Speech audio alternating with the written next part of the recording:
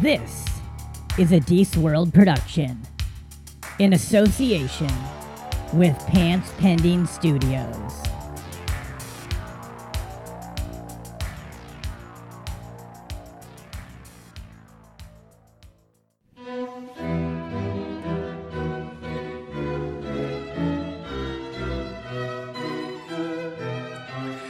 You're now listening to The Social Hour.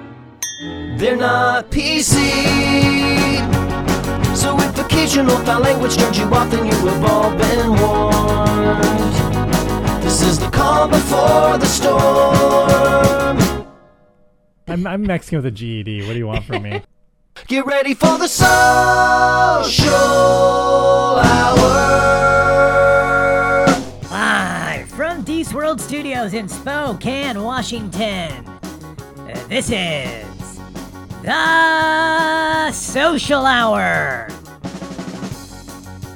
On today's show, comedian Victor Pacheco. And now your host. He's glad fall is coming because now he can finally wear a scarf without feeling emasculated. Deece Casillas. Mullup Keen, everyone. Welcome to the show. This is The Social Hour. Thanks again for coming back, guys. Another great episode lined up for you today. Real quickly before we get into it with our guest, go to deececomedy.com. Check out everything going on across the network. Live shows. I will be at Chadwick's in Medford, Oregon this weekend, Friday and Saturday. Shades of Brew in Cottage Grove, Oregon, Sunday. And I'll be in through Oregon and the west side of Washington State all week doing shows. Tickets are moving for those, so get them now. And then next weekend, at Joker's Comedy Club in Richland, Washington. So come see. I know my peeps are out there in Richland. I love seeing you guys. Love that club. So come check out a show, guys. That's it for the commercials. You know where to go to check out the information. With me today, my guest, comedian Victor Pacheco. Victor, how you doing, man? Great. Thanks for having me, Deece. Yeah, appreciate you taking the time to do this, man. Now you're down in LA, right? Is that you live in LA proper, or where are you? Well, technically in Santa Monica. Okay. I mean, I'm like 2 blocks away from LA, so I just tell people LA. Yeah, it's easier than trying to I grew up in LA, and I always try to explain to people when I'm like, LA proper is like just 7 city blocks of homeless people. That's the only part of the city that's actually like Los Angeles. But LA County is just, you're fucking, you get up in North Hollywood, and the Valley and Simi Valley. It's just like, it's LA. It's just LA. It's just easier, Absolutely. Yeah, that's why I say LA, even though it's Santa Monica. It's just like, oh, what part of LA? I'm like, Santa Monica. That's not LA. I'm like, I'm in LA County. Yeah. Why are we... Yeah. Like this? Nobody lives in LA. Like, if you look at a map and look at what the size of the city of like Los Angeles is, it's just all like downtown LA and like corporate offices and high rises and shit. There's no neighborhood in LA you can live in LA proper as a city. Well, I mean, there's no place you can afford unless you're like literally a millionaire. Well, that's true. Purchase. Yeah. It's so messed up because I'm like looking at places where it's like, oh, even like a 1-bedroom or like a room. It's like everything is like 12 to 1800 minimum. Yeah. Just for a room. And it's just like, okay, do I have a big old yard? And then it says no pets. And I'm like, why am I paying $1,800? Me, myself, like, this is just incredible. Good. And it's just like, and then like, I don't know, the whole dynamic because I'm originally from the Bay Area. And when I moved down here to LA, I hit up like over 100 people. I didn't hit you up at the time, but I did hit up over 100 people to try to get on the shows with professional level videos. Yeah. Me doing good. And I'm not going to send you videos where I'm doing okay. I'm going to send you videos where I'm doing my best. Yeah. Like, you might think it's great. You might think it sucks, depending on who the producer is and what you want for your show. Maybe I'm not right for your show. Maybe, whatever. But, like, I noticed that, like, when I did hit up some of these producers, I asked what the compensation was, as I was conditioned to do when I was in the Bay Area. It's like, oh, cool. What are the details? Right. How much time do you want me to do? And is there like drink or food or any type of compensation available? And it's just like a simple yes or no. And if it's yes, they tell you what it is. But then like down here in LA, like people were trying to make me feel bad that I was asking for any type of compensation. Like, and I'm not saying like they pay me $1,000 for 10 minutes. I mean, that'd be great. Yeah. Don't get me wrong. But I mean, it's just like at the same time, it's just like at least like gas money or something. You guys are charging something at the door. Yeah. Like, you know what I mean? Like you guys are paying the DJ. Well, how come you guys can't pay the talent? You know what I mean? Like anybody. I mean, not to downgrade DJs, but I mean, it's just like for a comedy show, all you need is an iPad. Right. Smartphone, and it's just like give it up for Victor Pacheco. And you press play. And it's like, hey, what's up, everybody? Then you stop. There we go. That's the DJ. Yeah, that's his job. You want to pay $150 for the DJ, but make the comics feel bad about asking for money. So I went on the LA comedy scene page, and like an idiot, I wrote a how-to guide on the steps that you need to take in order to approach a venue to get them to pay for stand-up comedy. I wrote a how-to, everything, step by step on what to do and how to react if they say certain things. I wrote a step-by-step, the 7 steps on how to get a show that pays comedians money to perform stand-up comedy. It's worked for me in the Bay. It's worked everywhere where I've tried to produce a show. It's been effective for me. What works for me doesn't work for everybody. I put this out there as something for free. Like, people would charge money to tell me how to do this. I'm doing it for free for the sake of stand-up comedy, so comedians have something to strive for. And then guess what happened? There was like I had to delete the post because I had over 200 likes, which really burnt the assholes of a lot of comedians that have been here for years that post on there regularly and get like maybe maximum 6 likes. I have like 200 fucking likes. But I also had a lot of people on my side that were like, oh yeah, that's so awesome. We need more people like you. And then there was a lot of people that were just like, who the hell are you to go to a new city and tell people how to do stand-up? And I'm like, I'm not telling you how to do stand-up. Yeah. I'm telling you how to get comedians paid.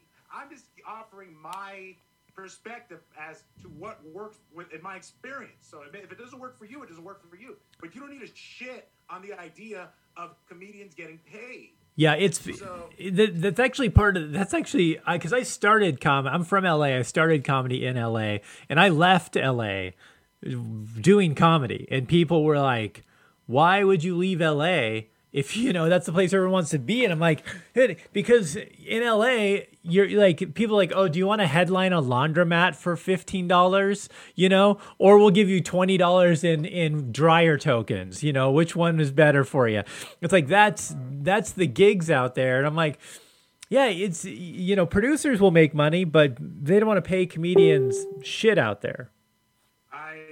That's the problem though too, and it's just like, I don't know, somebody tried to justify it the other day. I went to a comedy show to support a friend. I'm a comedian. I have a website, not that I'm the shit or whatever, but I mean, I've been doing my website for over 7 fucking years, because everybody say, hey, do you have a website? What's your website? Yeah. HispanicTitanic.com. Look it up. It's a real website. It sounds funny. It's supposed to be funny. I wrote it. I made it up. My friend called me the Hispanic Titanic back in 1997, 1998 when the Titanic movie came out. So imagine being in middle school having the nickname Hispanic Titanic. You know what I mean? Why would I get rid of gold like that? So anyway, so it's just like, recently I went to this show and it was $25, and it was one of those shows that starts at 6 p.m. and ends at 2 o'clock in the morning. Oh God, yeah. Yeah, and so I'm going there as a comedian, to go support my friend and also to check out the room. Sure. And the guys, and they were saying, okay, all the comedians need to pull out their individualized flyer with their picture on it to get in for free, and everybody else has to pay. So they were trying to get me to pay money to go watch the show. Yeah. And I was like, I'm cool. I'm not even on the show. I was just wanting to check out the room. And then the dude, I had never seen this before. The dude's all like, oh, you want to give me money to perform? Sorry, dude. Yeah. That shit is not cool in my book. I told him straight up. I'm like, dude, I'm a straight dude, and I'd rather suck 20 HIV positive cocks right now. HIV right now, and I'm not gay or bicurious. And there's nothing wrong with being gay or bicurious. It's just not my cup of tea. Something I prefer not to do because I love women. But this fucking guy made me feel like, oh, I should suck 20 dicks right now. Because Yeah. I'd rather do that than pay to be a comedian. Because if you have to pay to be a comedian, guess what?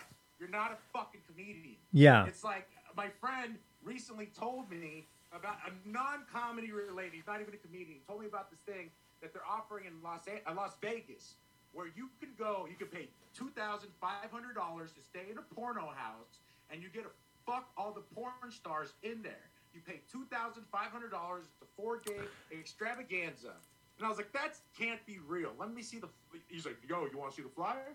I'm like, hell yeah, I want to see the flyer. What the hell's that all about? That can't be real. What's the name of that website? Just for not for me.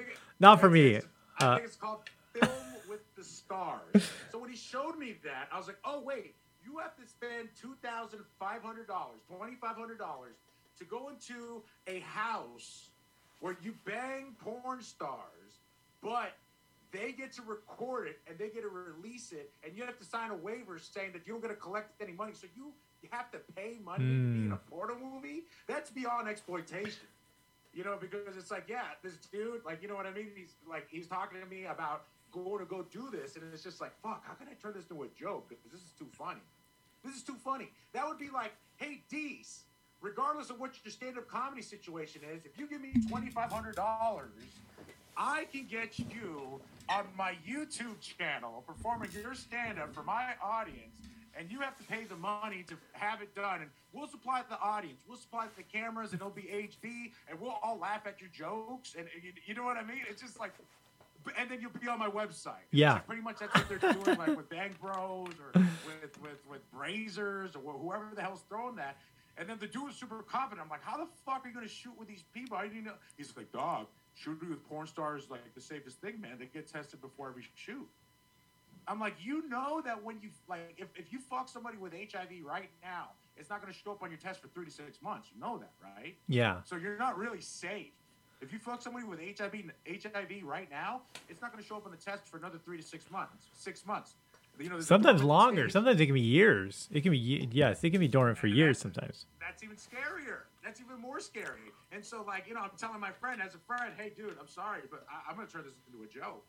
Like, this is too hilarious. And, like, the dude's, like, not a bad-looking guy.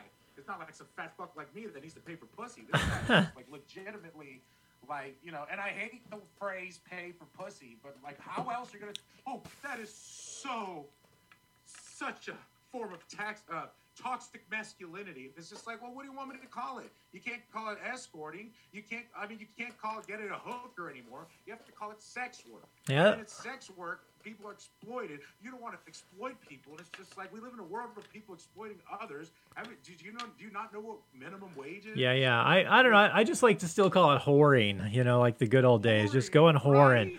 Right. I feel like... You do it too. But yeah. It's just like a sexist word where it's just like, oh, Deece, where do you get the balls to call it whoring? Because you know what? If you go out and you do what's called whoring, you're called a stud.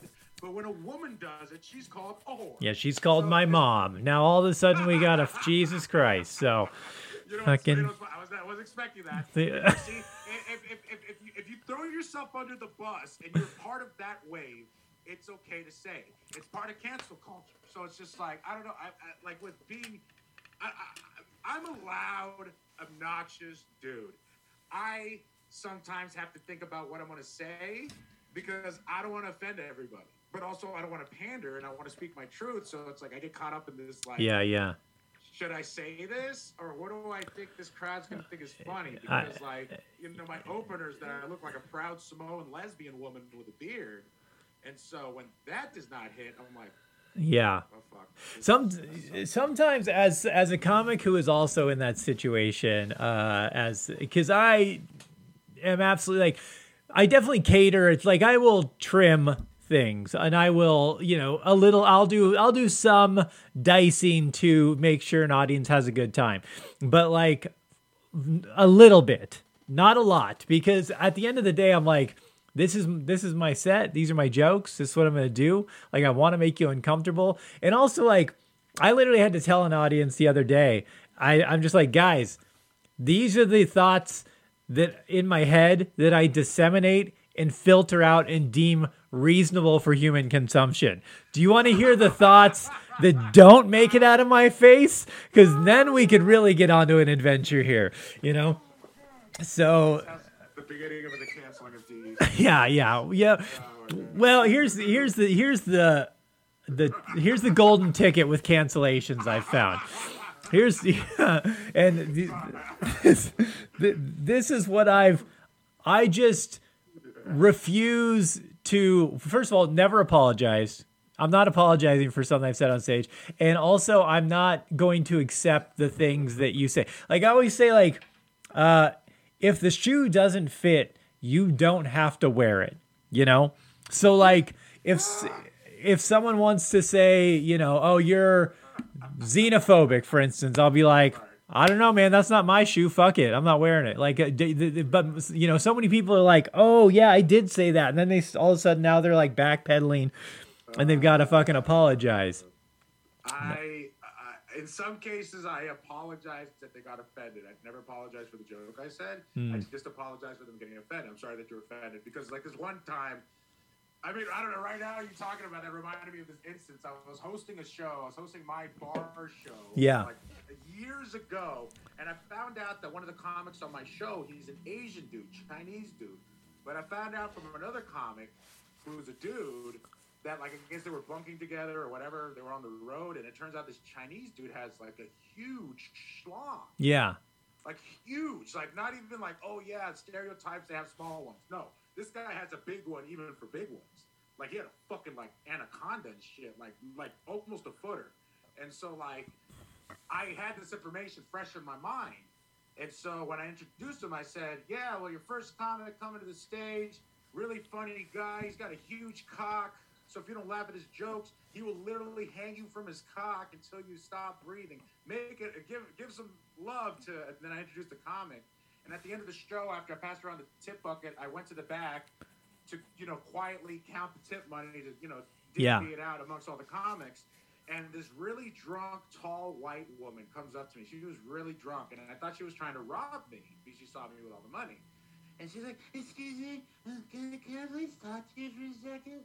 And I'm like, yeah, sure, what's going on? She's like, yeah, well, listen, I think this show is really funny, and I think you're really funny, but you know that part where you were talking about the Asian dude getting his dick and, like, just hanging you if you didn't laugh at his jokes? Well, I didn't think that was funny because about a month ago, I came home and opened the garage door, and I found my dad hanging from a noose from him killing himself. So Jesus Christ. That joke. Exactly. So my first thing, so I stopped counting the money, and I was like, Miss, first of all, I just want to say I'm really sorry for the tragedy that you experienced. Nobody should have to go through that. But second of all, how the fuck would I know that? Right. How would I know that? You know, I'm just trying to be funny.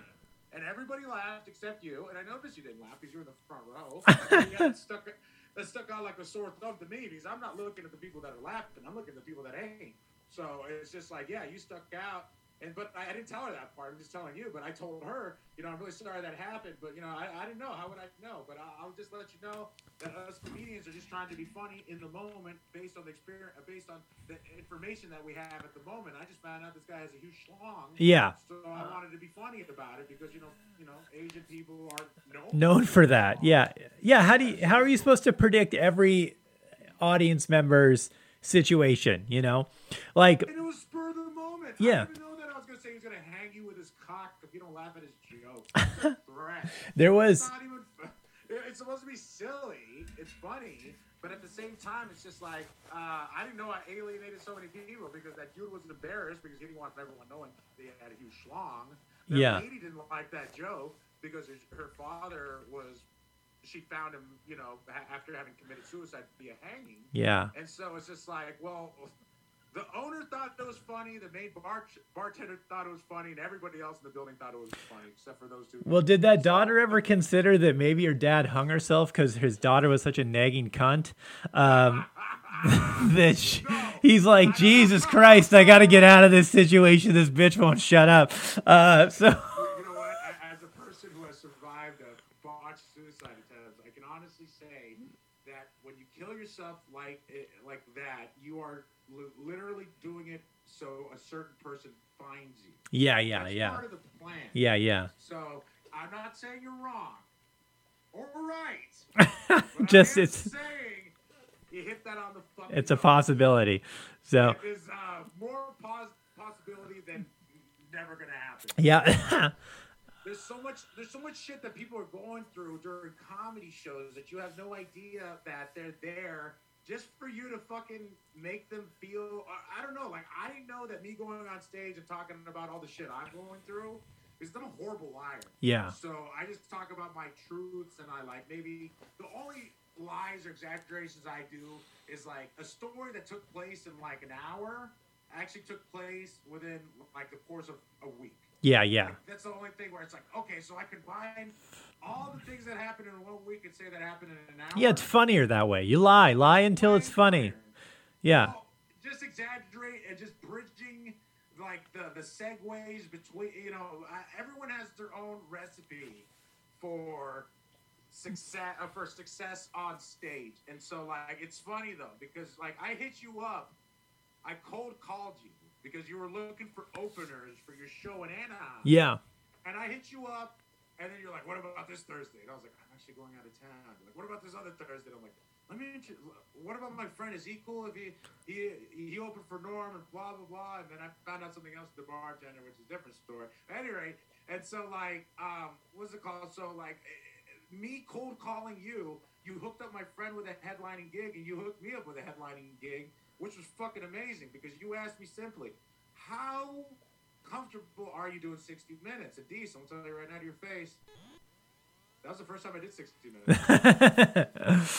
But I wrote over 3 hours of material in the past 2 years during the pandemic. I wrote over 2 hours in the 7 years before then. So I have like over 4 hours of material. I just never got the opportunity to do 60 minutes. Right. So of course, when you're like, how comfortable are you? I'm like, very. Yeah. Totally. And then don't tell them it's your first time.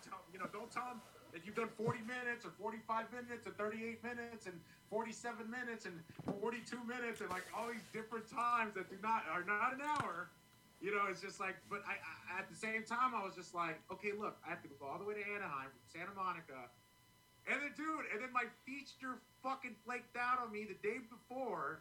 And I love the dude who I had as the feature, but at the same time, the only reason where I reached out to him, it was one of those things where I seen him and he's funny and I like him. Yeah. But he's one of those dudes that does get discriminated a lot because he's very outspoken about the injustices in stand-up. And, my heart goes out all the way, but it's just like you got to pick and choose which fights you want to fight. Yeah. Publicly, at least.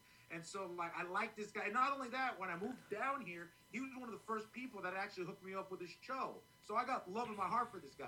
But then when he hit me up the day before to tell me, hey, me and the boys are recording a podcast tomorrow, I'm like, I didn't say anything, but I wanted to be like, are you guys having a celebrity guest? Yeah. Or why are you flanking out on this paid gig that I already told this dude who I've never met, you, Deece, I never met you. Then I had to hit you up and be like, hey, dude, I'm really sorry. This guy is unavailable, but I know people that can take their spot. I just hit up 4 people. And you're like, okay, cool, don't worry about it. Yeah. Bring whoever, just fill up the time. Right, yeah. We'll find someone that'll do 20 minutes to be competent, hopefully.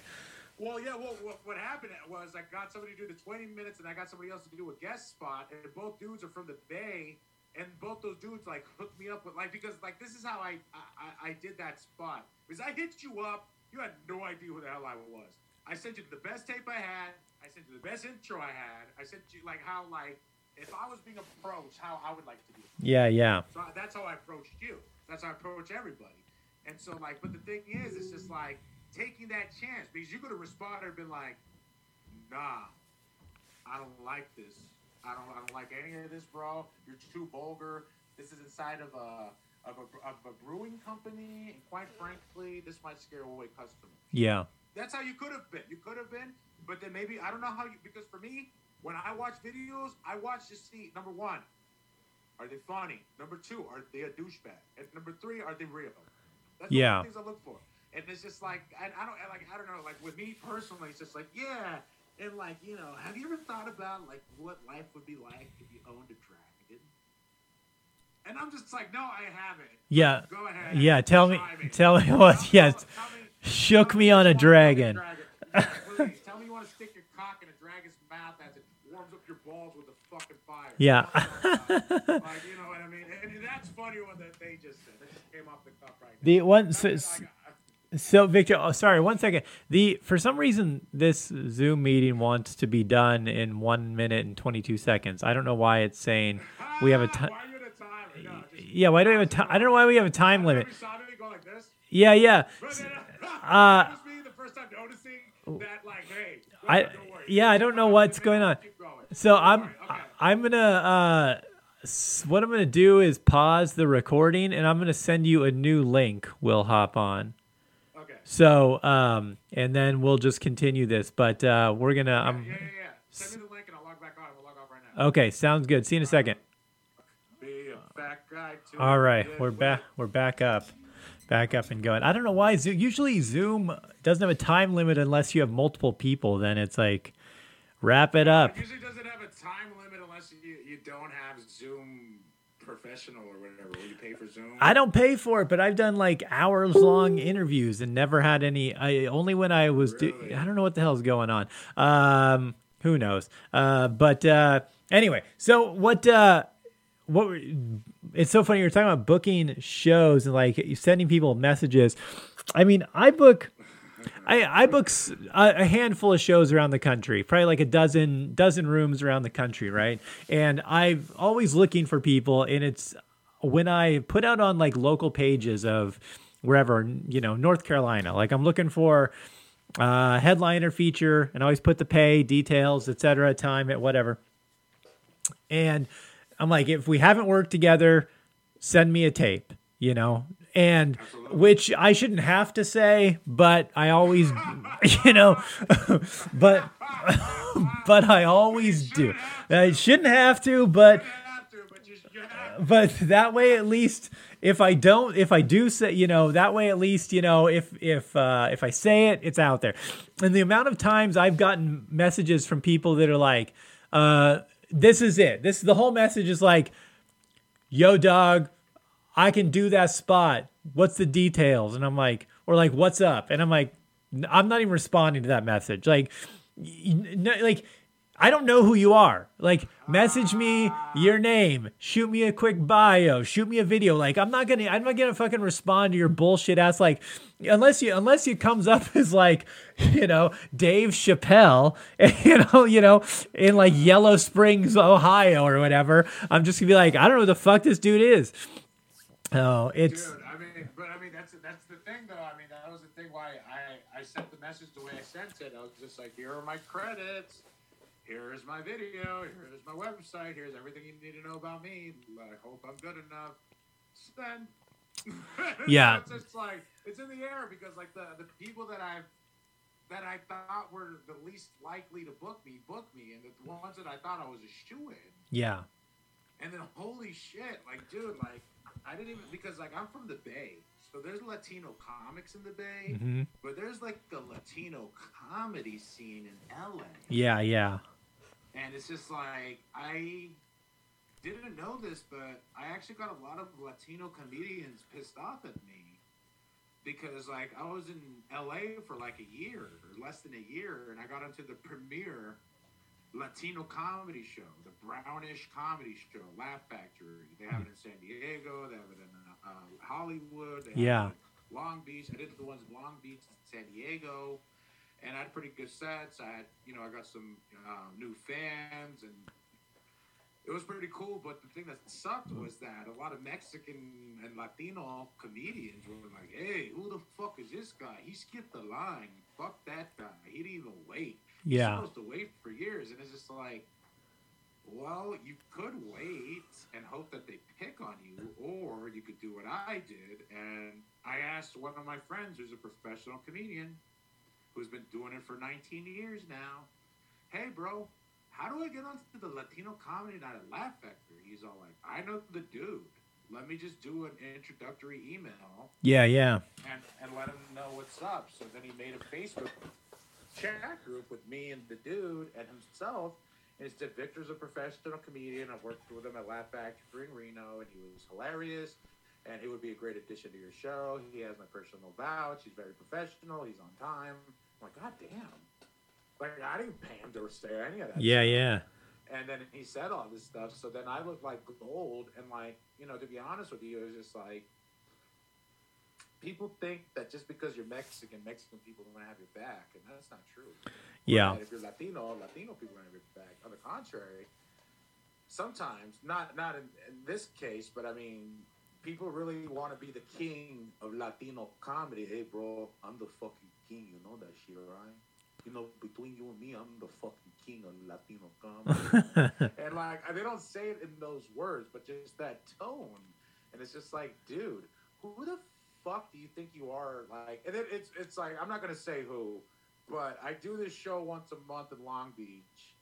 I wouldn't call it a residency as much as I'd call it a great opportunity. Sure. Residency, I'd be there every fucking week, or because the show's every Tuesday.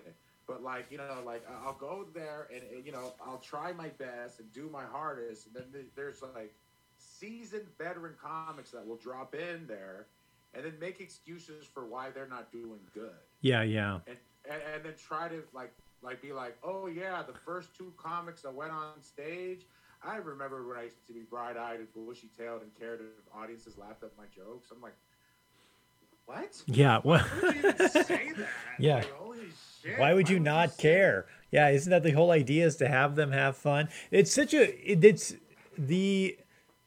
So I've been one of the things I've said for a long time is like, no, I've never met a good working comic that is worried about what other comics are doing. Like, Right. because you know, the minute you're thinking like, oh, why is this guy taking those spots? I should get those spots. It's like, motherfucker, maybe you ain't working hard enough. Like, why are you worried about, like, because I'm not worried about losing my spots. Like, I know my spots. I create my own spots too. I'm like, I'm gonna work, you know. And if I'm worried about someone else taking my spots, I'm like, I need to look at me and be like, what am I doing wrong? Why aren't I working hard enough? What am I not doing that makes it so like I'm not getting that spot now? Yeah, and you work your ass off, man. I'm like watching you on the internet, like seriously busting your ass for even shows you're not on. It shows you're producing. Plus the shows you're on. Plus it's just so I'm watching this from a distance. I'm like, I never met this guy in person, but this guy's my brother.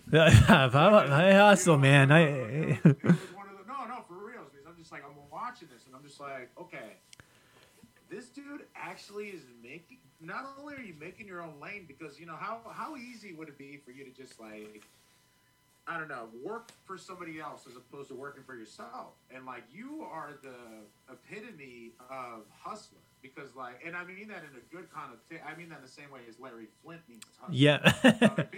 Like anybody could be a playboy. You could be born a playboy. Sure. But you got to work to be a hustler. Yeah, That's why it's automatically hustler. Yeah. Because you got to put in work. You got to put, not daddy, not mommy, you got to put in work. So that when I see you hustling, and like, you know, it's so fucked up, you know, especially the age we live in. What do you mean by hustling? Do you think that I'm taking advantage of people and exploiting them? Maybe. No, but not in this case. Because with stand-up, the only thing that you're exploiting, you're not really exploiting, you're manipulating. You're manipulating the energy in the room to get everybody on your wavelength. Yeah, yeah. And that's what you do as a comedian. However you do it is your method. However I do it is my method. If our methods are similar and we could work together, woo! Yeah. That's great. Because guess what? No, that's great. Because Yeah. guess what? Two minds are better than one. And guess what? If I think something's really hilarious and I respect the shit out of you, and you respect the shit out of me, and we work together, and you're like, hey, Victor, I love you, man. And this joke's great as fuck, but I think you could take it this way, or I think if you said this instead of that, and like, you know what I mean? And as a friend, you telling me as a friend, that's different than some fucking Joe Blow. But, hey, you know what I would do if I was you? It's like, I'm sorry. Yeah. Who the fuck are you? Right. like not even like, you know, are you a household name? But like I've said before, man, I trust the point of view of a 3-month open micer over some asshole who's been watching comedy for 30 fucking years and has never been on stage. Yeah. Yeah. You at least. That 30-year person who's been going to shows, been fucking owning all the DVDs and all that stuff, they do have a wealth of information for because like ever since I started stand up, I can't watch specials how I used to watch. Oh yeah, it ruins it for you. How many takes was this? How many shows was this shot? How many shows was this special shot over to get to this final cut? Who's in the front row? That white lady with the fucking platinum blonde hairs in that first shot. She's not in that third shot. So what the fuck? He's wearing or she's wearing the same outfit. And then it's like, do they have the same outfit like 3 or 4 different times, or they wear the same exact outfit? Like, I have this shirt. This is in red. I have this shirt in purple 2 times. So I have 3 different versions of this shirt. The one's in red and 2's in purple. Yeah. The red one. And so it's I didn't do that on purpose. It's just I'm a fat fuck, and it's hard to get clothes that I like in my size. So when I find something that I like, I will definitely go out of my way to get it. And I used to live in Oakland, so there was this, like, I don't know. There's like, I don't know, like outfit, like, I don't know, like outlets. They have like, this place was a fashion center. Yeah, That's yeah. what it was called. And like, and then they have all these, like, not just plus size, not just 3XL. They have 4XL, 5XL, 6XL, 7XL, 8XL, and then not even XLs, just measurements. Like, holy shit. Like, they got some real circus tent shirts. And, like, I shopped there. And I saw this big black guy at an open mic, maybe around 2014, 2015, somewhere around there. And I saw him, and he saw this purple-ass shirt. I love purple. I love red. No gang affiliation shit. I just like the way I look in it. And so, like, you know, like, I saw this gorgeous purple shirt, but I was scared because it was just plaided purple. I was just scared that people were going to call me the purple people eater, or people were going to call me Grimace from McDonald's, or call me Kool-Aid. Yeah. Kool-Aid. So I didn't get that shirt because I didn't think it was going to look good on me. But then I saw this black dude at an open mic, and he was wearing the same exact shirt I recognized from that store. So I go up to him, and I say, hey, bro, that's a beautiful shirt. Did you get that at K&G Fashion Center in East Oakland? This dude, you know, you're supposed to be friendly in stand-up comedy situations when you're talking to other comedians. Regardless of what level, you're supposed to be kind of nice. Yeah. This guy comes up to me, he gets in my face, like right in my face, and he's black dude. He says, yo, nigga, don't be telling motherfuckers where I buy my shirt out, motherfucker. I was like, are you kidding me right now? You know how hard it is to shop when you're fat? It's just you and me. We're fat guys. And there's a skinny third dude right here. So if he has any love in his heart for any fat people, he'll know where to shop now. Right. What I said. And why are you holding this information back? Why are you being such a dick about it? Like, but I really thought he was going to sucker punch me because it was so confrontational just about where I bought my shirt. Guess what? Guess where I bought this at? K&G Sports Center in East Oakland in the Fruitvale district. Like, honestly. Like, no, real talk, dude. This is a 5XL shirt. Like, like literally, it's super big on me. I like it, you know, because then people think I'm smaller than I am because the shirt's so big. Yeah. And I've lost weight, and so it's just like I like this shirt. It's like my fat guy camouflage, even though I'm a fat guy. You can still know I'm a fat guy, and it's just like, you know. But I literally. From that time on, like, I knew, like, listen, do I want to be a dick with other comedians or do I want to be cool with other comedians? And I choose a cool route 10 out of 10 of the times. But then there's always an instance where somebody's giving me a lot of disrespect. But you know what I do? I do the exact opposite of what they're doing. And I pump up the sweetness, the coolness, like 100-fold. Just to make them feel like, hey, bro, you could have handled this differently. Yeah, yeah. Because you don't got to be a dick. And especially, like, dude, if you have let's just say you have a set that you don't feel confident about, but you know you did better than 50%, where everybody loved you, more than 50% of your jokes landed. So it was the win. Yeah. And so it was a win, but you're kicking yourself in the ass because that one joke didn't go over. And then, somebody in the audience comes up to you and says, hey, what a great job you did. Good job tonight. You're like, thanks. Instead of welcoming them and just saying, thanks. I really appreciate that. I wish I felt the same way. I don't know. It's just like how you approach people, I don't know. It's just this whole feeling of how people make you feel. Yeah. Yeah, I feel like comedy is such a weird thing. when I came up in comedy, I felt like it was such an island. Like everyone was combative and really territorial and really like, and so when I kind of take the approach of like, I want it to be comfortable. I want to foster. I want to put new comics on. I want to get comics paid. Like I want to give people opportunities because, somewhere along the way, somebody gave me an opportunity when I was probably not ready. Whether it's my first hosting feature or headline gig, and I like that. I think people, if there was more of like a, hey man, more comedy, more good comedy is better for all of us type of mentality, Yes. That's what makes you a great comic, Deece. That's what makes you a great comic because like regardless of ability or talent, but I'll tell you, you have all of the above. But that mindset that you want to make comedy better for the sake of comedy.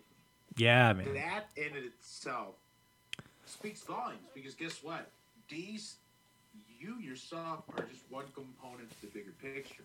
But when you care so much about the bigger picture where you're just like, hey, I want to do my part to make the bigger picture better, that is so selfless. That really shows that even if you have an ego, because there's a difference between having an ego and having confidence. Sure, yeah. I have zero ego. Yeah. I'm replaceable. I'm replaceable. I'm replaceable. There's more Mexicans in LA. Yeah, there's plenty more. There ain't no fucking Mexicans like me,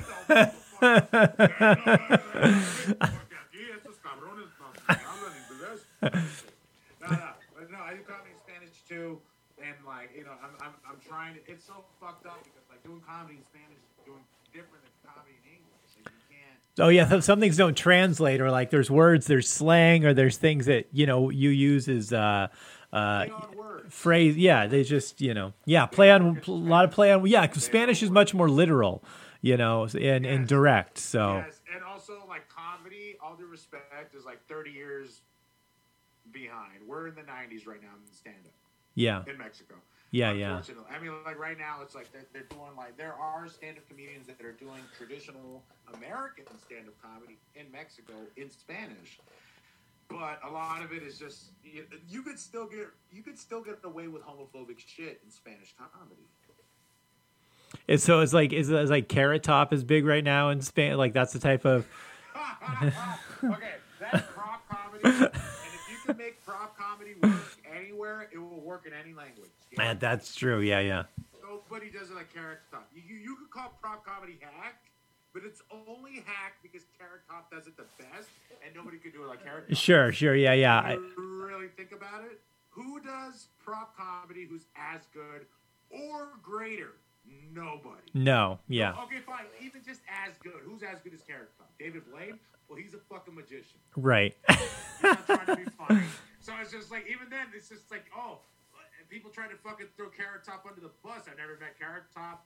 I don't have any type of I have no dog in this fight. Yeah. But to be honest with you, I know how hard it is to get on stage. You know how hard it is to get on stage. Yeah. To be able to fucking travel the world with props to entertain audiences throughout the country. And maybe he has his residency in Las Vegas now. But to get to that point where he is able to become a resident comic like that, he put in the work. Oh, yeah. Could you imagine going through, I forgot who, I think it was even Yucko the Clown from the Howard Stern show. He, his bit was, he would come out with these huge, insanely, comically sized black dildos. And so he would have a whole, luggage container full of black dildos that he would have to get through the airport.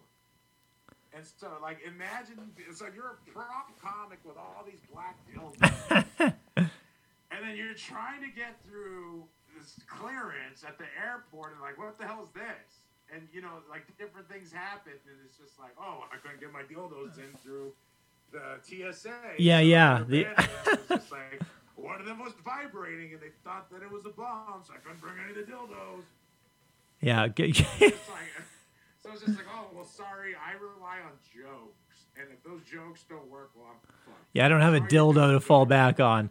Right, if you had a dildo to fall back on, trust me, you'd be making more money regardless of how much money you're making. Yeah. Because, you know what I mean? It's just like you're light-skinned Latino, and that's a whole fetish right there. Yeah. I didn't know I was a fetish as a fat guy. I'm a bear, and bears attract muscle daddies. Okay. Muscle daddies are daddies with muscles. All right. And, no, I didn't know that, dude. That's a because I was talking about my first experience doing a gay show with a gay guy. And he's telling, because I told him I felt weird even before I got to the show, because like all these gay guys in tank tops and shorts, they were checking me out and like looking at me in my eyes like I mattered. Like for reals, I never experienced it. Yeah. I didn't even know somebody's type. And this gay guy's all like, yeah, well, you're a bear. And bears attract muscle daddies. I'm like, what's a muscle daddy? He's like, well, that's a daddy with muscles. Yeah. Muscle It's daddy. kind of exactly what. Yeah. Yeah, well, no, but he took it like a couple of steps further because he was like, you know why you're a fetish, right? I was like, I didn't even know I was a fetish. What do you mean? He's like, as a fat guy, muscle daddies can't fuck other muscle daddies because they'll bruise themselves up fucking another muscle daddy. So they want to fuck big, fat, squishy guys like you so they can fuck your ass all night without getting bruised. So that's why they want to fuck you. And then he looked right at my chest and he's like, oh, and you got those big old titties, so these fucking muscle daddies like to fuck your titties. And I'm like, okay, bro, that's it. That's a lot. I'm learning a lot right now. That is crossing the line. I did not know that. And then I introduced this with my stand-up, and I'm just like, I'll tell the audience, like, ladies, I fucking get it. I get it. I'm more than just a piece of me or objectified because of my body part. That's fucked up. Men are pigs. Men are disgusting. This needs to stop immediately. I get it. Yeah, I feel you now. I'm one of you. Hashtag me too. Hashtag I didn't know. Yeah. Hashtag what the fuck. Hashtag didn't know I was a fetish. I didn't know I was being fetishized because I'm a fucking, because like some muscle daddies really wanted to pound my ass all night. And it's fucked up because I don't even have an ass. And so these guys lust for me even more because then their dicks could go in even further because I have no ass. Yeah. Like when you look at a big booty lady and you think about fucking her, you have to really reassess how big your dick is. Yeah. Yeah. She might have too much hanger for that blimp. Right? Or maybe you don't have enough fucking stream for that lake. Yeah. However you want to look at it. It's just like, but it's just like, but that's the thing. It's just like, no, because like really skinny chicks are like, ew, she has a big old butt. I'm like, okay, tell me your boyfriend has a small cock without telling me your boyfriend has a small Right. Yeah. and it's just like fucking A, because like, I'm fucking 6'2", so I'm fine. But like as a fat guy, my legs are fucking super fucking wide, so it looks like I have a chode. Yeah. Yeah, it's all a comparison, I'm a fucking chode. Yeah, it's all. I'm 6'2", but I'm also 6'2" by 6'2". So it's just like I'm a chode. I should be 6'3" by 6'2" in order to not be a chode, because if you're not taller than you are wide, you're a chode. Yeah, it's all relative. And so it's just like I have no qualm saying that. It's just like, I've never heard any complaints about my cock, or at least from ladies. Yeah, from dudes. Like, yeah. Oh god. And it's so funny because the shit I can talk about during Spanish shows and the shit I can talk about in English shows varies, because like a joke or a story I have for Spanish comedy is the story about when I was in 7th grade. I used to go to the gym with my dad, and my dad never went to the gym. Like I used to hit the treadmill, the elliptical. I used to lift weights. I used to play basketball. I used to do a bunch of stuff, and then I'd go. Then I'd go take a shower, and then I'd go to the sauna or the steam room or the jacuzzi or whatever. But my dad, instead of working out, he'd go straight to the steam room, straight to the jacuzzi, and he would fraternize with a bunch of heavy narco traffickers of cocaine. Yeah. And even though my dad's a straight-laced roofer, he had all of these drug trafficking friends. And so my dad, he's the type of dude who's like, I hate these drug addicts, but it's okay to hang out with a drug dealer. Yeah. Don't. As long as they don't use it. So it's just like, so I tell this story about this guy. His real name is Marcial, but I never knew him as that. I knew him as Deece. and my chichis, they called him chichis because he had chichis, the titties. Yeah, yeah. And so his name was his literal gang name was Titties. And so like in Spanish, you know, like chichis se llamaba chichis porque tenía chichis. And so it's just like you know, but like it's all about how you say it and like, you know, the tone. But at any rate, I'm gonna do it in English just for this podcast. But like, you know, Chichis was the type of guy, like there was like hyper toxic masculinity taking place. So like my dad and Chichis were butt naked in the sauna. And I was wearing a towel. That's it. There was nothing under the towel. And Chichis, and I'm 12 years old. I'm in 7th grade. He's asking me things like, "Hey, what's up? You got a vagina under the towel? How many inches under the towel? What's up? What, you got a big dick like your dad? Your dad's got a big dick. You got a big dick too?" And I'm just, "What, are you gay?" So I'm just like, holy shit, yeah, you know, that's something nice to say to a 12-year-old. And so I was just like, you know, fuck it. I don't want this guy thinking I'm gay. So I took off my towel. And he's like, "Oh, cool. You have a big dick just like your dad." And I was like, "Thanks." And so, you know, what the fuck are you saying? Yeah. It was all in Spanish, right? It was okay. So that isn't even the most fucked up thing that happened right there. So I'm fucking sitting down on the towel in the fucking in the sauna, not the steam room, in the sauna. And so I'm sitting down, it's hot as fuck, and this guy is fucking bouncing around, fucking doing like he's fucking doing high knees by himself with his dick flapping around. And he sits down right next to my dad. He puts his arm right next to my dad. He's like, "Hey, you know this fucker right here? You know this fucker right here? He's a fucking liar. His whole life he's been telling you he's your dad, and that woman at home is your mom. But that's bullshit. This is your mom right here. I'm your real dad.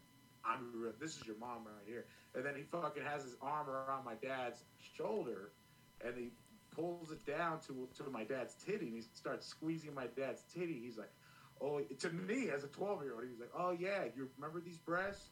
You used to feed off of them when you were a baby, but you're too young to remember." And it was the funniest fucking thing I'd ever seen in my life. It was just like my dad's like so hyper masculine, you know, machismo. Yeah. He's letting this fucking drug trafficker belittle him. And it was the funniest fucking thing I'd ever seen. I laughed so hard, and I told my mom about it, and my mom's like, "He's fucking crazy." And then I told my dad about it, and I was like, "Hey, that's a funny story. Can I use that for stand-up?" And he said, "Of course. That's so funny. Why wouldn't you say that?" I'm like, "I don't know. Maybe you don't want him around about you being manhandled by this fucking trafficker. Maybe you don't want to fucking be known as a guy who was friends with traffickers, because then, like, after this dude got busted, the FBI showed up at my dad's house, or at our house where we lived all together, but they showed up, the FBI showed up to talk to my dad, and there was all these surveillance photos of my dad hanging out with his trafficker. And so... Holy shit, yeah. and I was in some of those pictures too, because I was in the gym, we're all exiting together. He was like, "How do you get this one in the steam room? You guys are good." Jesus Christ. And so, like, yeah, I made a whole story about it for Spanish comedy, but it doesn't work the same in English. Like, with Spanish, you know, it's just like I have this story about, like, hey, I mean, like, I hate doing this, but I do it sometimes just to gauge the room. But you know, when the comedian takes a survey with the audience, like, "Hey, who in here?" Blah blah blah. Yeah. Yeah. So I like doing that in Spanish. Like, who in here is Mexican? And they're like, "Woo!"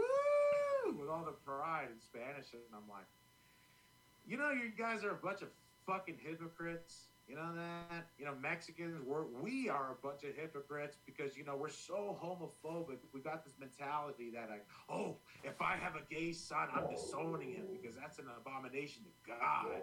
That's going against God and our religion, and that's such a sin. Oh my God, being gay is such a... Oh, that's blasphemy right there. How could you... That's the biggest sin of them all. How could you be gay?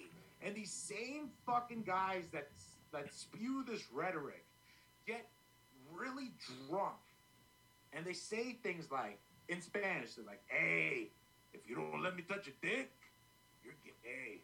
Like, for real. And this has happened to me in different Mexican circles all throughout Northern California, Southern California, in Mexico. And it's just like, okay, you're so masculine, you have to prove how straight you are by doing gay shit. That's gay. Yeah. That's gay. It's like, oh, cool.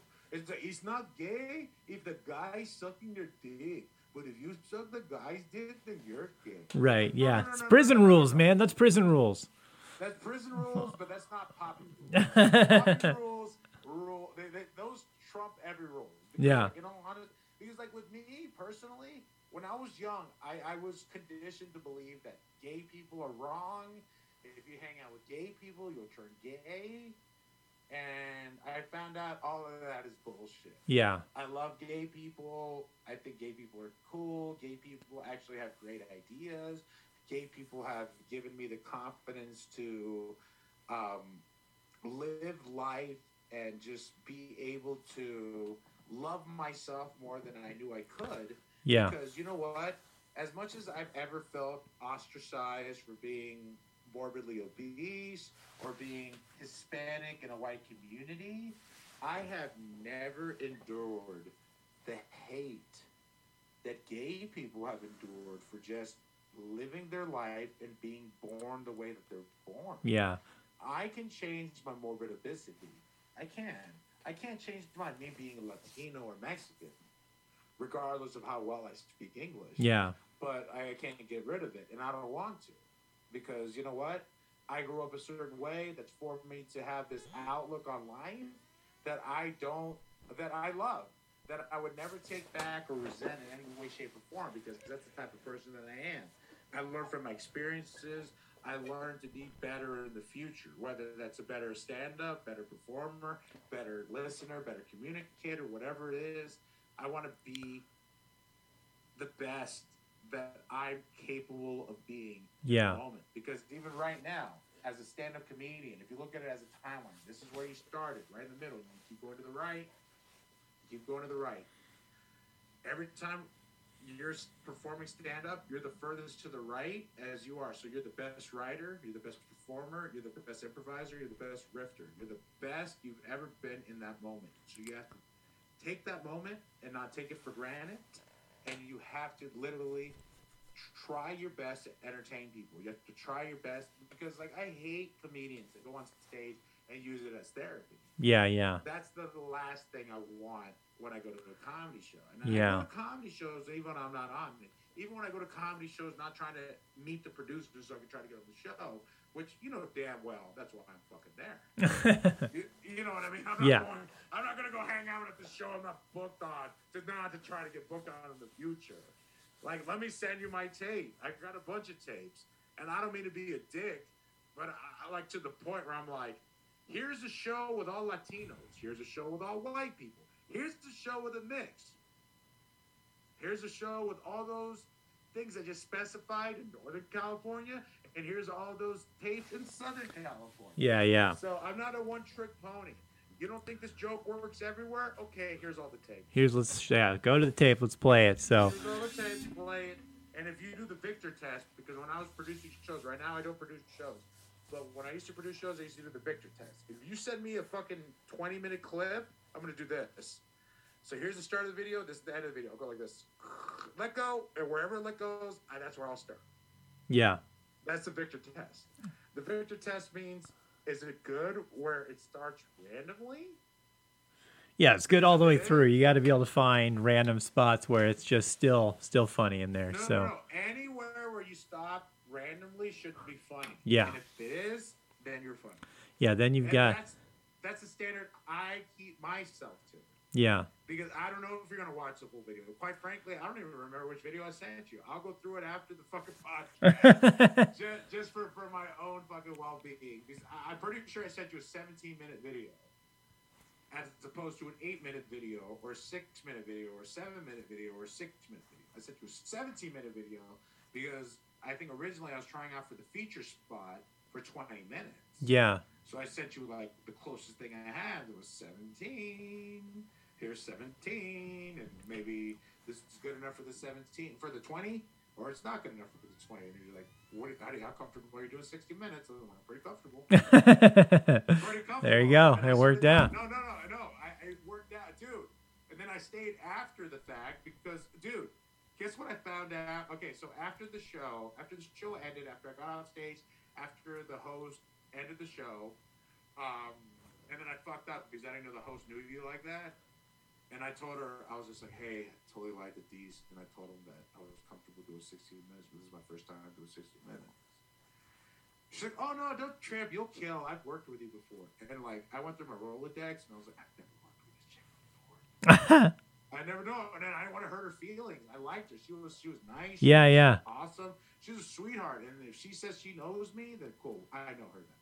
But, like, at the same time, I fucked up because I told her, I was just like, hey, I've never done 60 minutes before. She's like, oh, my God, you haven't? And I was just like, I've done a bunch of comedy before. Yeah, yeah. I've gone on rants for an hour.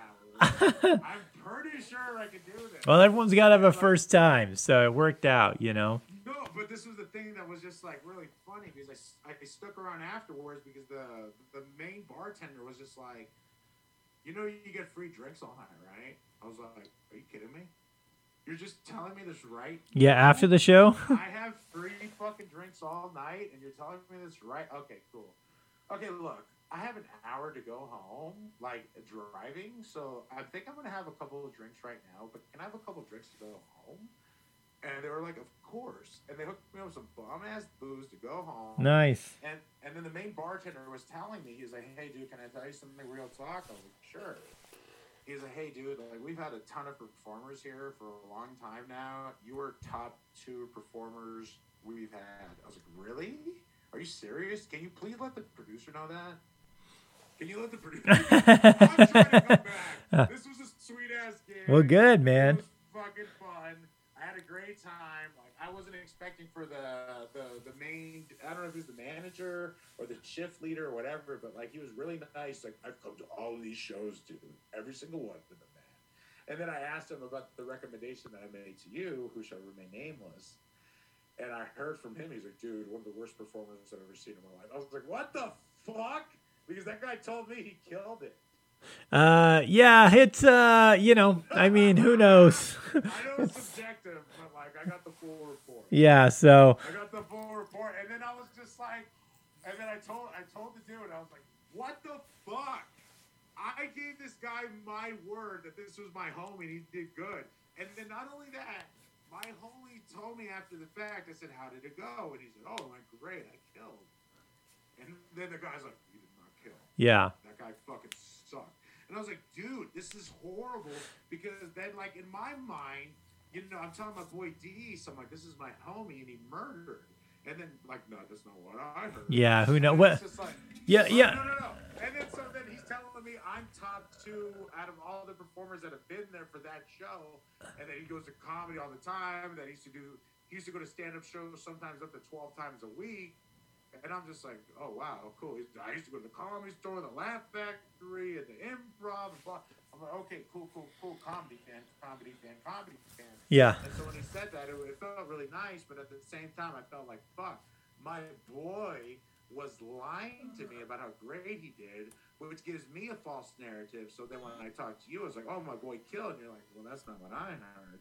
And then, like, so then, like, if it wasn't for me hanging out, trying to figure out what was what, but like I wasn't staying there sticking for compliments. I was there sticking around because a lot of people followed me after that show on Instagram. They want to know where the fuck I'm going to be next, and that's fun. Oh yeah, and that's fine, and that's awesome.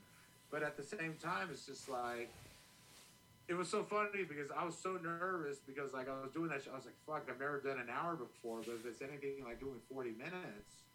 I got to drink a bunch of water beforehand. I don't want to. Yeah, you got to keep that water flowing. So, yeah, Victor. Okay, we're running out of time on this Zoom again, so we'll wrap it up here. We got a minute and a half left. Before we go, tell people where they can find you, social media, your podcasts, websites, stuff like that. Sure. Absolutely. So everything related to me you can find at HispanicTitanic.com.